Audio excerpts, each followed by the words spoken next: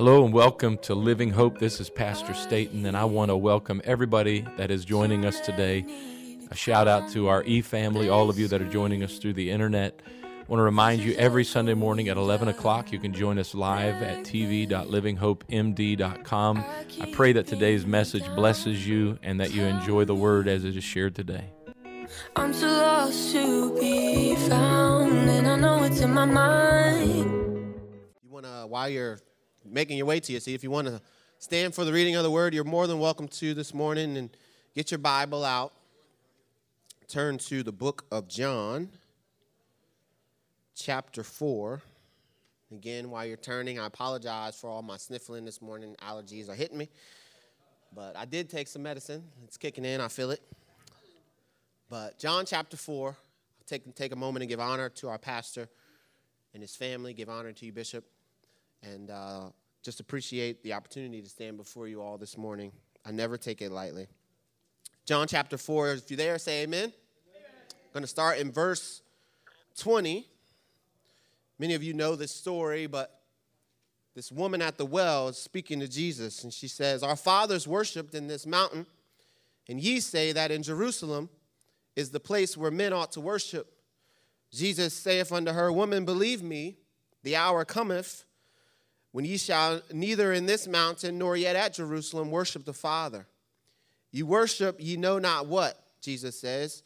"We know what we worship, for salvation is of the Jews. But the hour is coming," Jesus says, "and now is, when the true worshipers shall worship the Father in spirit and in truth. For the Father seeketh such to worship him."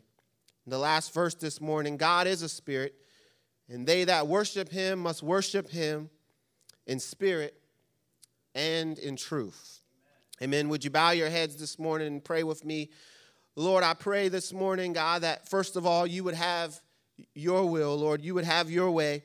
God, speak to us from your word, Lord. Challenge us, God, in how we worship and praise you, Lord. Take us deeper and further in you, Lord, and help us to grow. In Jesus' name I pray. Amen. You may be seated. So last week we went over, or we endeavored on this topic of praise and worship with emphasis on praising the Lord. This week I would like to teach simply on worshiping the Lord. How many of you enjoy worshiping the Lord? Anybody? Hopefully you do. I do. There's something about being in the presence of the Lord. But I would also say, and hopefully you would be honest with me this morning, and also say that to worship the Lord can be a struggle sometimes. Anybody? Maybe it's a struggle this morning for you to worship the Lord. But we worship him anyhow, right? Worship is a very important subject, not just to us, but also to God. I know that may not seem like a shocker to anyone, right? That worship should be important to us, and it's important to God. I know that I'm preaching to the choir this morning. Hopefully the main reason that you got up this morning and came to church was you came to worship the Lord, right? Why else would you wake up, iron your clothes, put on your Sunday best, get the family together and drive to the house of God and sit there for maybe 3, 4, 5 hours? Why else would you do that if you didn't come to worship the Lord? Obviously, there are many other places we could be, many other things you could be doing, but many of us, and hopefully all of us, came because we chose to worship Jesus, because worshiping God is important to us. In fact, I'm of the opinion that there's no other place I'd rather be right now than be in the house of God. Nothing else I'd rather be doing right now than worshiping the Lord. Amen? Worshiping God is my only pursuit when I come to church. The rest of the stuff, getting to see you guys' faces, getting to see my friends, fellow saints of God, fellowship, hearing the preached word of God, receiving from the Lord, even eating food. Hello, somebody. We like to eat in church. Those are not the primary reasons that I come, though. Those are just an added benefit and blessing. The reason why I come is because I come to worship the Lord. The power behind worship is that real worship, biblical worship, that we can model from Scripture is really more than just a song we sing on Sunday. It's more than just a time where we have our emotions engaged and we feel the presence of God. I love that. I'm not here to knock that. But worship is really more than that. It's a lifestyle. Worship is a day-by-day dedication to pleasing the Lord. It's more than just corporate worship at church or worshiping God in key moments of our life. It's worshiping him in everything that we do. The word worship, as we have come to know it, comes from an old English word which means worthship. It literally means to give something worth or to demonstrate a value or apply an attribute to something. Worship is putting the value you hold for something on display. When we worship God, we are demonstrating how important he is to us. And that's why I say when you truly worship God, it's a one-on-one thing. It has nothing to do with anyone else. It's God, you are important to me, and God, this moment in time is between me and you. It's not between anyone else. As believers, there are so many ways to worship God. I don't have the time to go through it all, but here's a general list. We can worship God through song, that helps us to immediately focus our heart on the Lord. That's why many of us, when we think of worship, the first thing we think of is music, right? Because it's easy to get our hearts and minds focused when there's kind of a melody going, when there's rhythm in the background. There's something about us in music that just resonates with us, and it's easy to worship God, especially when there are lyrics. I've had this on my mind all day. My wife can admit that song, Jesus, how beautiful, how excellent, how marvelous is your name, right? That song has been resonating with me all morning. I don't know why, but there's something about music and worship that go hand in hand. But worship is so much more than just a song, right? Worship is a lifestyle. It's giving our time. That is also worship. Whether it's serving in the church or out in the community spreading the gospel, being generous with our finances is also worship. Pulling that dollar out of your pocket and giving it to the kingdom of God is worship. Obeying what the Holy Ghost tells you also is worship. When the Holy Ghost prompts you to go pray for someone, when the Holy Ghost prompts you to change this and that, and we obey, that is worship. Choosing Jesus Christ, even when we don't feel like it, is worship. It's all worship. Everybody is called to be a worshiper. No one is excluded. Nobody. Tell your neighbor, you should be a worshiper. Everyone who's listening right now, whether you're here, whether you're watching online, you are called to be a worshiper. Every one of us was created and called to worship the Lord. Somebody say worship. Worship. All right, we're going to dig a little bit this morning into the word. Just like I mentioned last week with praise, there are many, many words in the Bible that are used for worship. For the sake of time, I'm only going to highlight a few of these words. I'm not a Hebrew expert or a Greek expert, but the most common root word or the most common word in the Hebrew for worship is the word sahah. S-A-H-A is how we would spell it in English, but that's not really how it's spelled. But sahah means to bow down. It's the most common word used for worship in Scripture is to bow down. Exodus chapter 34:8 tells us, and Moses made haste, and he bowed his head toward the earth, and he worshiped. 2 Chronicles chapter 7 and verse 3 says, and when all the children of Israel saw how the fire came down, and the glory of the Lord was upon the house, that they bowed themselves with their faces to the ground upon the pavement, and they worshiped, sahah, and praised the Lord, saying, for he is good, for his mercy endure forever. So worshiping the Lord, as I've referenced, means that we must bow down. And this has to apply to every area of our life, to bow down. Amen. If we are to make worship a lifestyle, then bowing down even goes further. It's more than just a physical action. It's more than when we come to church and bow down, or when we're around others, that's when we bow down. No, we must bow down every day. Bow down on our jobs to God. Bow down to him in our dreams and our ambitions. We must surrender and bow down to him. That's worship. Even with our family, we must bow down to the Lord. In our finances, we must bow down. I can go on, but this concept of sahad, this bowing down, applies to everything that we do.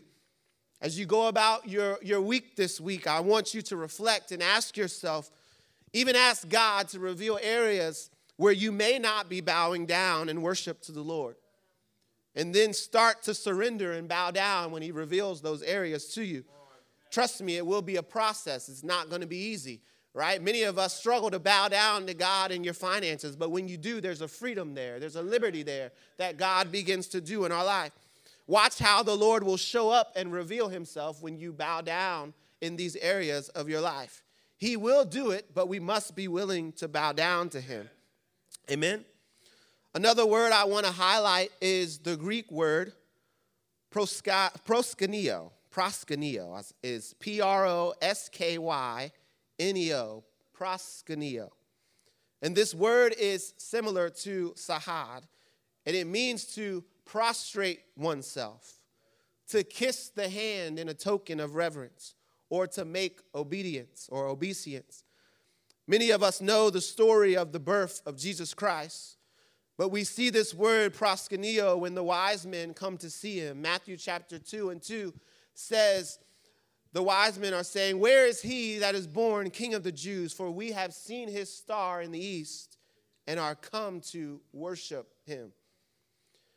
Jesus, many of us have heard this story as well. He's with his disciples, and he goes to the Gadarenes. And when he gets there, there's a man who is full of demons. He's living in the tombs. He's cutting himself and doing all manner of things. And the Bible declares in Mark chapter 5 that this man who is full of demons, when he saw Jesus afar off, that he ran to him and he worshiped him. He prostrated himself before the Lord and worshiped him. Other words for worship that I want to highlight or spotlight are the Hebrew word avad, A-B-A-D, avad, and the Greek word latrio, L-A-T-R-E-U-O. And both of these words are the Old and New Testament words that stand for worship, and what they mean is worship is to serve. Worship means to serve. Exodus chapter 8 and verse 1 says, "And the Lord spake to Moses, Go unto Pharaoh, and say unto him, Thus saith the Lord, Let my people go, that they may" what? "They may serve me." Matthew chapter 4, Jesus is fasting in the wilderness for 40 days and 40 nights, and the devil is there. He's tempting him. Matthew 4:9 says, "And the devil said to Jesus, All these things I will give thee, if you will fall down and worship me," right? The devil knows what worship means. It means bowing down, right? He's asking Jesus to bow down before him. But Jesus' response in verse 10, he says unto Satan, "Get thee hence, Satan, for it is written, Thou shalt worship the Lord thy God, and him only shalt thou serve." Amen. Him alone shalt thou worship. Serving the Lord is worship. We are commanded to serve the Lord. The Bible tells us in Psalms chapter 102 that we are to serve the Lord with what? With gladness, not with a frown on your face, not with anger in your mind, because this is what you have to do, but you're supposed to serve the Lord with gladness. Come before his presence with singing, right? Last week I talked about praise. To me, is the launching point of worship. If we are to serve the Lord and be glad, then you've got to come the right way. You've got to come with singing and rejoicing. You've got to come with thanksgiving. The Bible says, "Enter into his gates with thanksgiving, into his courts with praise." If you're going to serve the Lord with gladness, that is the way to do it. If there was ever a lifestyle application of worship that is difficult for us to do day after day, then it's probably service. We as human beings, we can be prideful sometimes. Can I get a witness? Maybe I'm the only one who can be prideful sometimes. God bless y'all, saints of God, that don't have to deal with pride, right? But serving the Lord is cool and all when the spotlight is shining. When the spotlight of God is brightest in your life, serving the Lord is easy to do.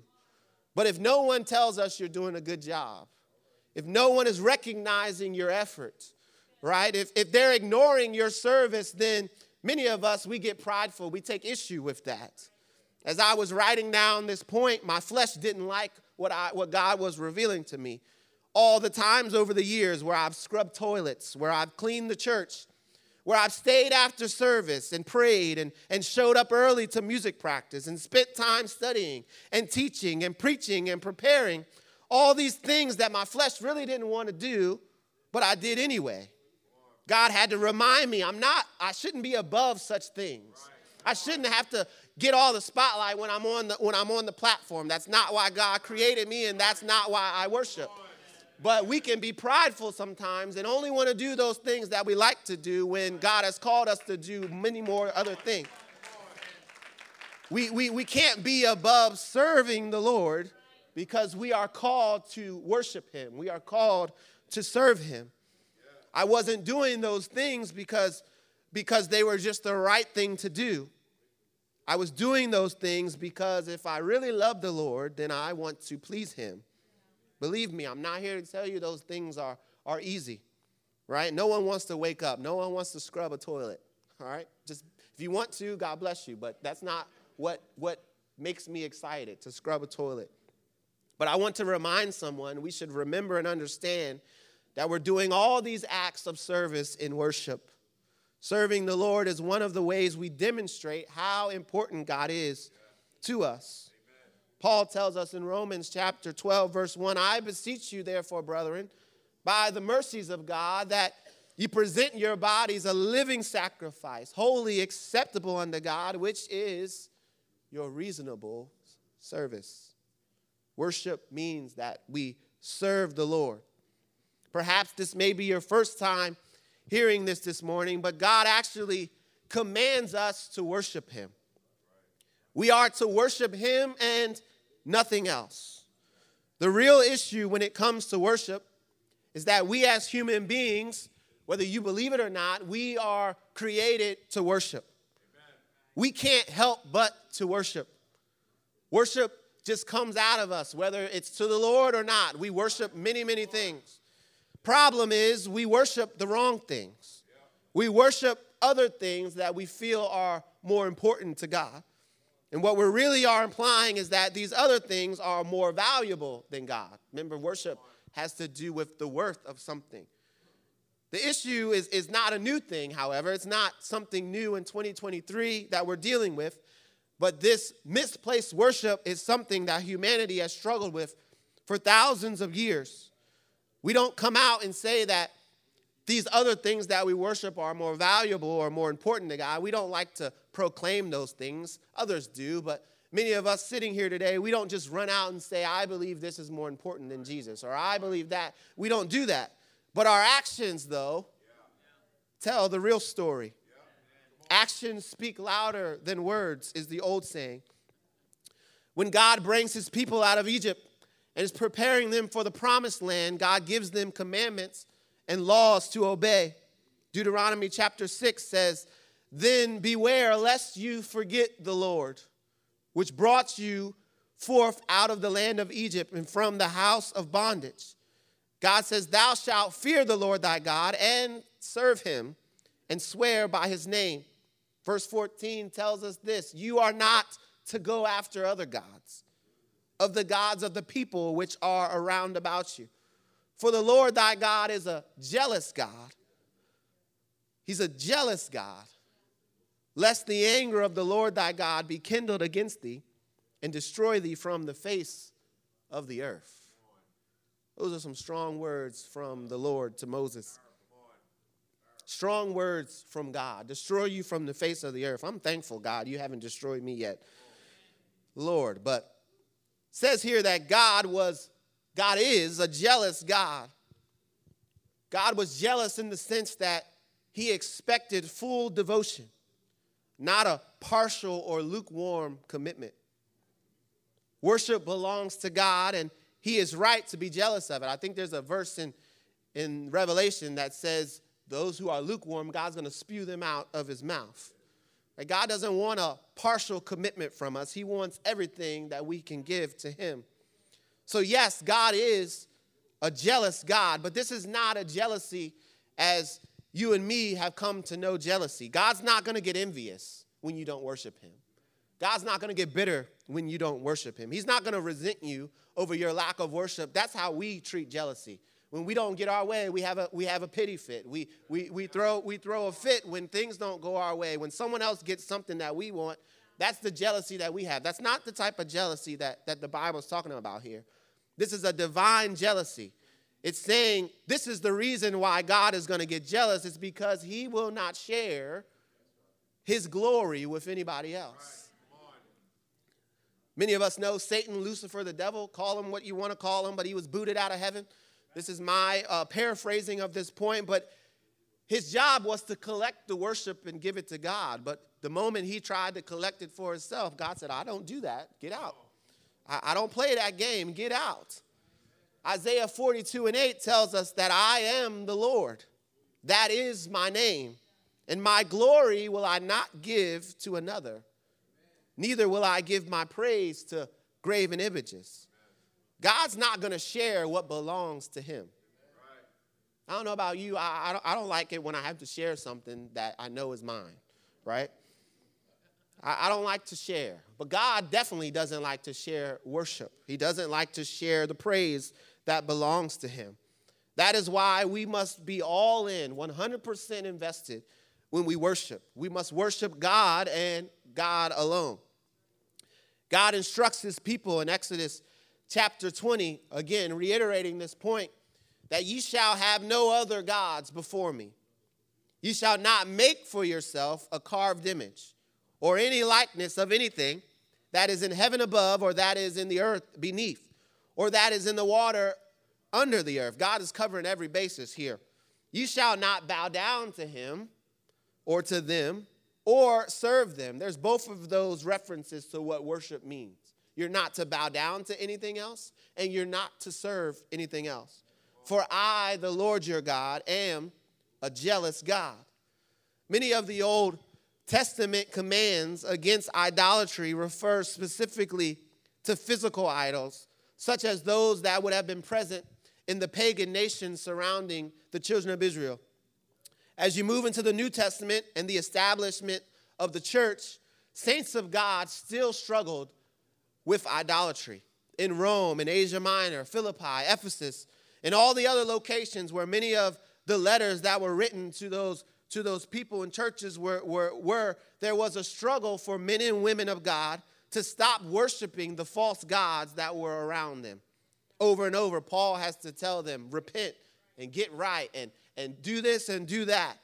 And the truth is, even if we're not bowing down to physical things today, we're not bowing down to an image of a false god like in the days of Scripture, idolatry is still an issue in the day and hour we live in. Perhaps the best description I've read on idolatry is this, by this minister. It says, someone asked, what is an idol to him? And he said, well, here is the real thing. An idol is a thing that is loved or a person that is loved more than God. An idol is something that we want more than God. An idol is something that we desire more than God. It's something that we treasure more than God. It's something that we enjoy more than God. He takes it to the extent that an idol is anything which causes us to think less of God. That is idolatry. Nowadays, our idols are things like pride, money, popularity, how we look when others look at us, right? Our body image. Idols can be our hobbies, our success even. We want success more than anything else. And so if that means, God, you got to take a back seat, we're making success an idol. Some of these things may not in themselves be bad. It's true, we need money in order to live. Caring for your bodies, you should take care of your health. It's appropriate. We know God is the giver of good gifts, and we can take delight that the hobbies, the talents and abilities that God has given us, God wants us to enjoy those things. However, when we begin to value something above God, and you expect that thing to provide you with ultimate satisfaction, we have begun making that thing into an idol. You may not admit or proclaim that that thing is an idol, but again, your actions, how much you want that gratification from that thing and how much that thing fulfills you. Your actions and how much you cherish those things contrast to that how much you really cherish the Lord. The Bible tells us that God alone is supposed to be sufficient for every need that we have. We're supposed to delight in him. Those other things are not meant to be made God. They're meant to just be gifts that God has given us. James Pittman is an author of a book called What is Worship? And I want to read a short excerpt from it. He says in this book that human instinct to worship is an inevitable thing. But much of what we call worship today is really not worship at all. We worship what we love and value, he writes, but we value the wrong things. And so these wrong things that we value, we make them into little g gods. And as lesser gods, when those things topple over one by one, because that's what false gods do, what happens is our worship that we're giving them, it turns into disappointment, it turns into bitterness, and it turns into regret. We were created to find fulfillment in God alone. And we're to do that by responding with thankfulness to his greatness and thankfulness to his goodness. But from how we're supposed to worship God, he says in this book that we have fallen from such an original stance or point of worship.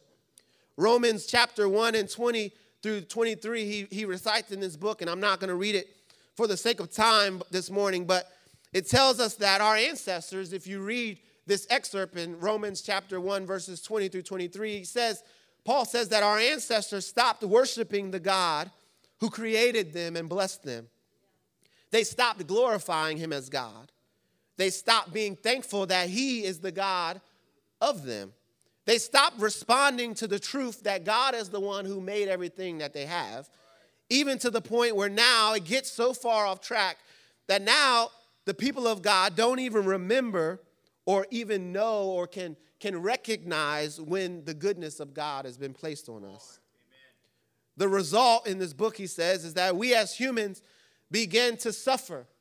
We begin to experience things that God never meant for us to experience, where our thoughts and our hearts begin to be captured and twisted by a contaminated world, these idols that we start to serve.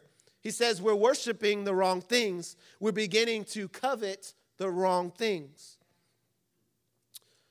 And I'm hurrying for a moment because I want to get to my last point, but I want to say one thing. Somebody say the word covetousness. I know it's a big word, right? Covetousness. The idolatry of today is covetousness. And it is the act, or it's an activity that comes from the human heart. This is not a deed of the body, right? This is not something that we can point to as this body part does this body part does that. No, covetousness isn't an application of the body, but it's actually an application of the spirit. Because covetousness starts in the heart. It's a craving. It's a wanting. It's an enjoying and being satisfied by anything that we begin to treasure more than God. That's covetousness. That's idolatry. The Apostle Paul calls attention to covetousness in many of his letters to the church. And he's saying that covetousness is a disordered love or desire that we have. It is loving more than than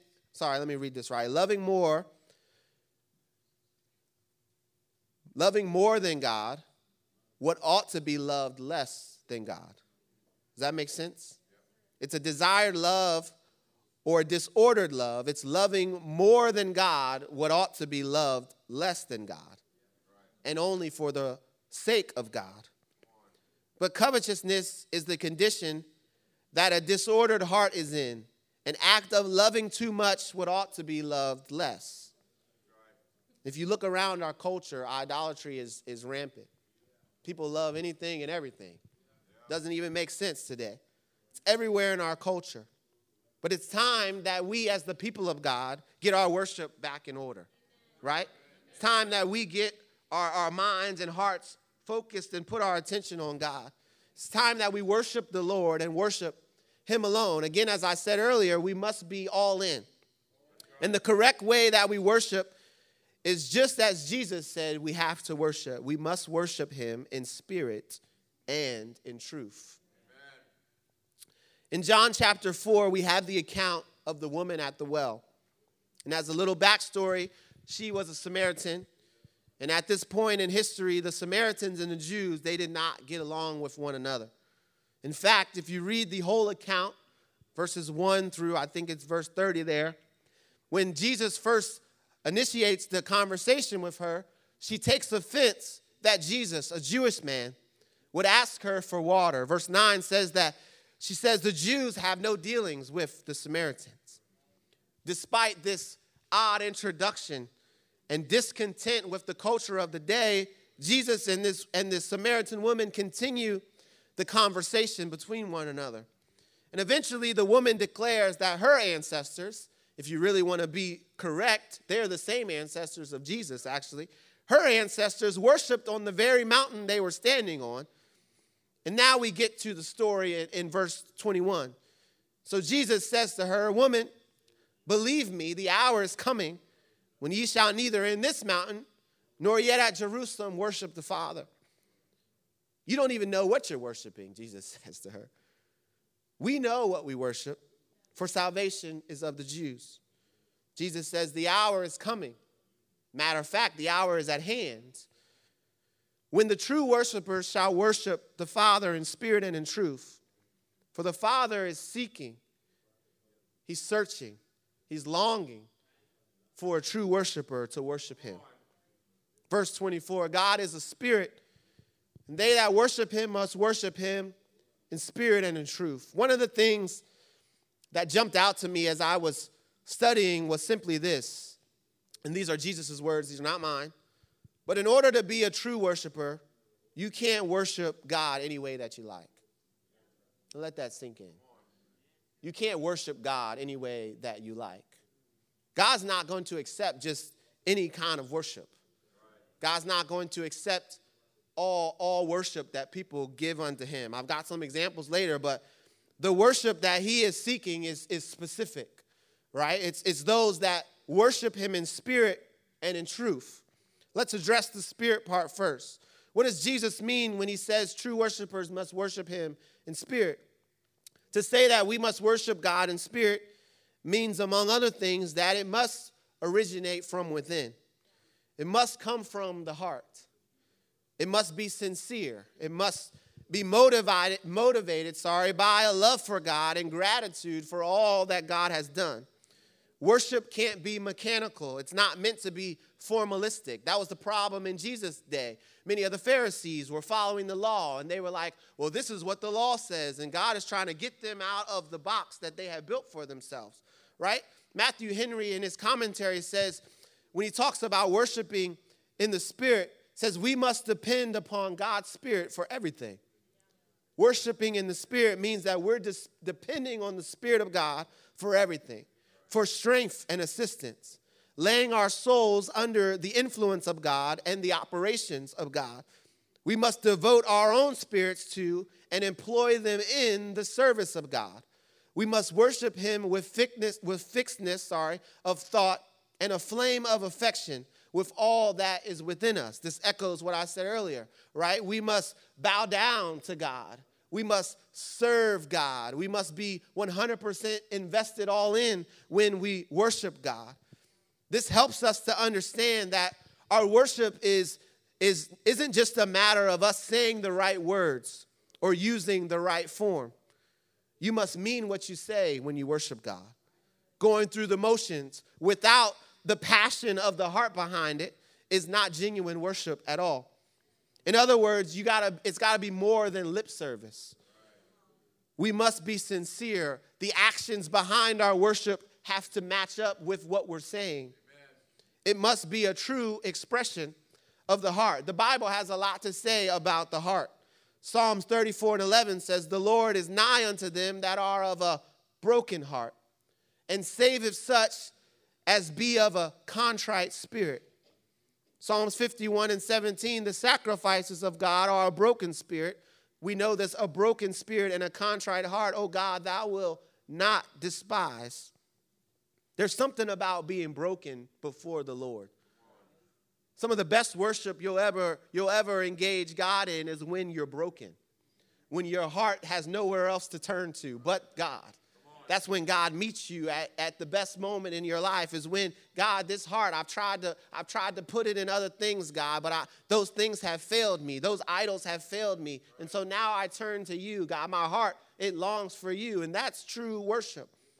Hebrews 10:22 tells us, let us draw near with a true, other translations say a sincere heart, having our hearts sprinkled from an evil conscience and our bodies washed with pure water. Our worship must spring out of the depths of our inner being. Many people, equate the heart with our emotions, right? There's something tied to our heart and our emotions. And I'm certainly not against emotional praise or emotional worship. We should have that. We're going to have that here in a few minutes, right?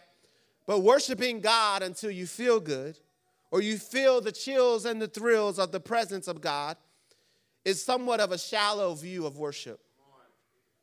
As important as the emotional side is, and I'm glad God moves on my emotions, but if I get emotional and cry before God, but I walk out of this place and I go back to serving the idols of this world, what good was all that emotion that I felt in the presence of God?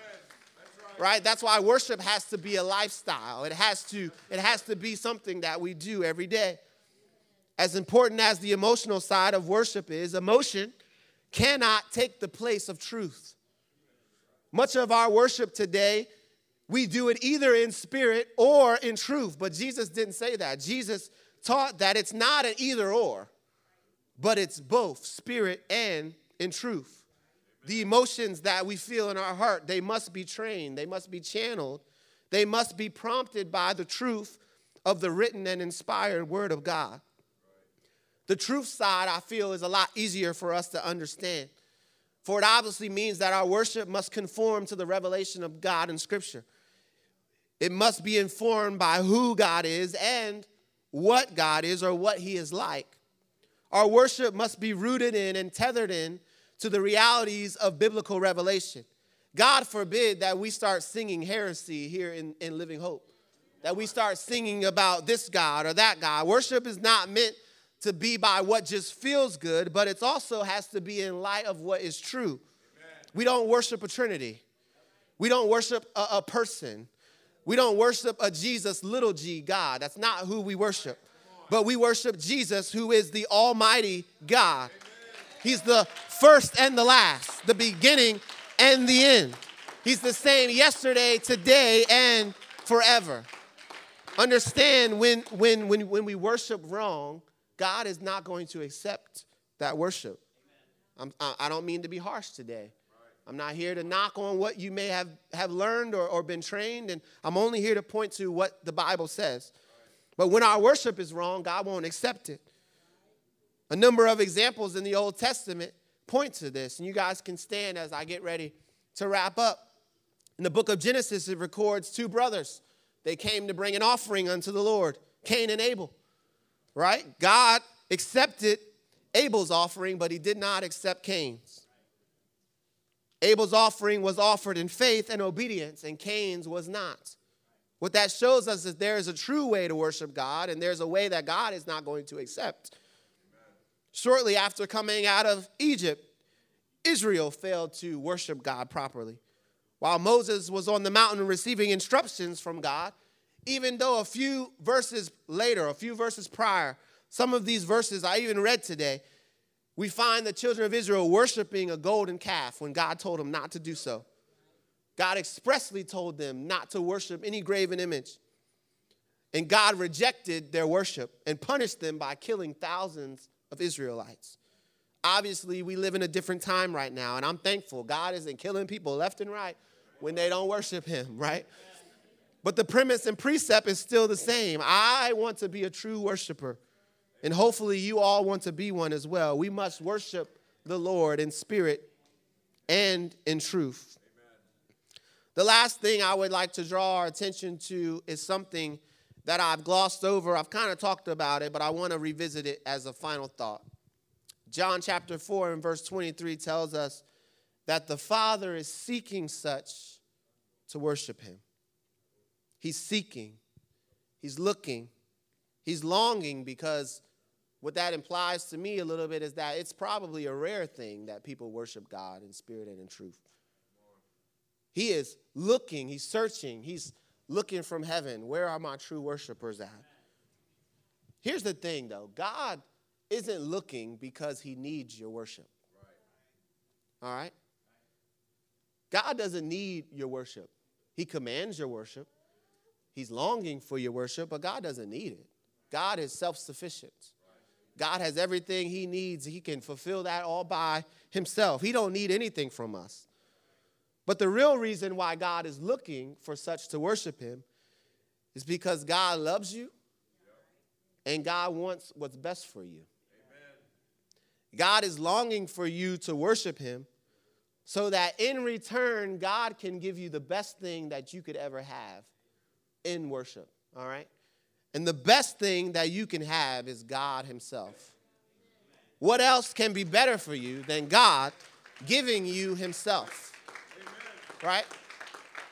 What is supposed to be better than that? We're supposed to be fulfilled and satisfied in God. And God is saying, I'm looking for such people that will find their satisfaction in me. Because when they find satisfaction in me, I'll fill them up. Jesus told the woman at the well, right? You'll never thirst again, right? You'll never thirst again if you drink the water that I'm talking about. If you will find your fulfillment in me, you won't have to worry about anything else. The problem is we keep putting value and stock in other things, and we get disappointed when they don't fulfill us. But God is searching. He's looking. He's longing for true worshipers so that he can fulfill them. Amen? Amen. Would you bow your heads with me as we close? Lord, I thank you for your word, God. And Lord, I know this morning's teaching, God, as you've given it to me, it's not a shout, it's not a run the aisles, Lord. But I pray, God, that someone would get a revelation this morning of how much you're looking and seeking such that will worship you, Lord. God, I pray, God, train us up, God. Let us worship you the way you command us to, God, both in spirit and in truth, Lord. God, you're an almighty God. You're a wonderful God. You're a great God. And Lord, we, Lord, need you more than we need anything else. And so as we close out this morning, why don't you take a moment, lift your hands and worship the Lord right now. Oh God, we worship you. Oh God, we lift you up. Oh God, we love you, Jesus. We magnify you, God. God, we call on you, Lord. We bow down right now before you, Lord. God, what an amazing thing it is to serve you, Lord. God, let us serve you with gladness, God. Let us prostrate ourselves before you, God, because, God, you see all and you know all, God. God, so many things I've tried to worship, Lord, and they've led me astray. But right now, God, help us to put our minds and hearts and focus on you, God. Let us worship you and become a true worshiper in spirit and in truth.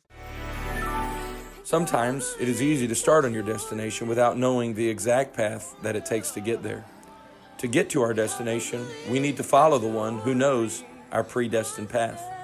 Be sure to subscribe and watch us every Sunday at 11 a.m. Eastern Standard Time. Also, visit us at www.livinghopemd.com. So I'm gonna wait on you, Jesus. I'm gonna wait.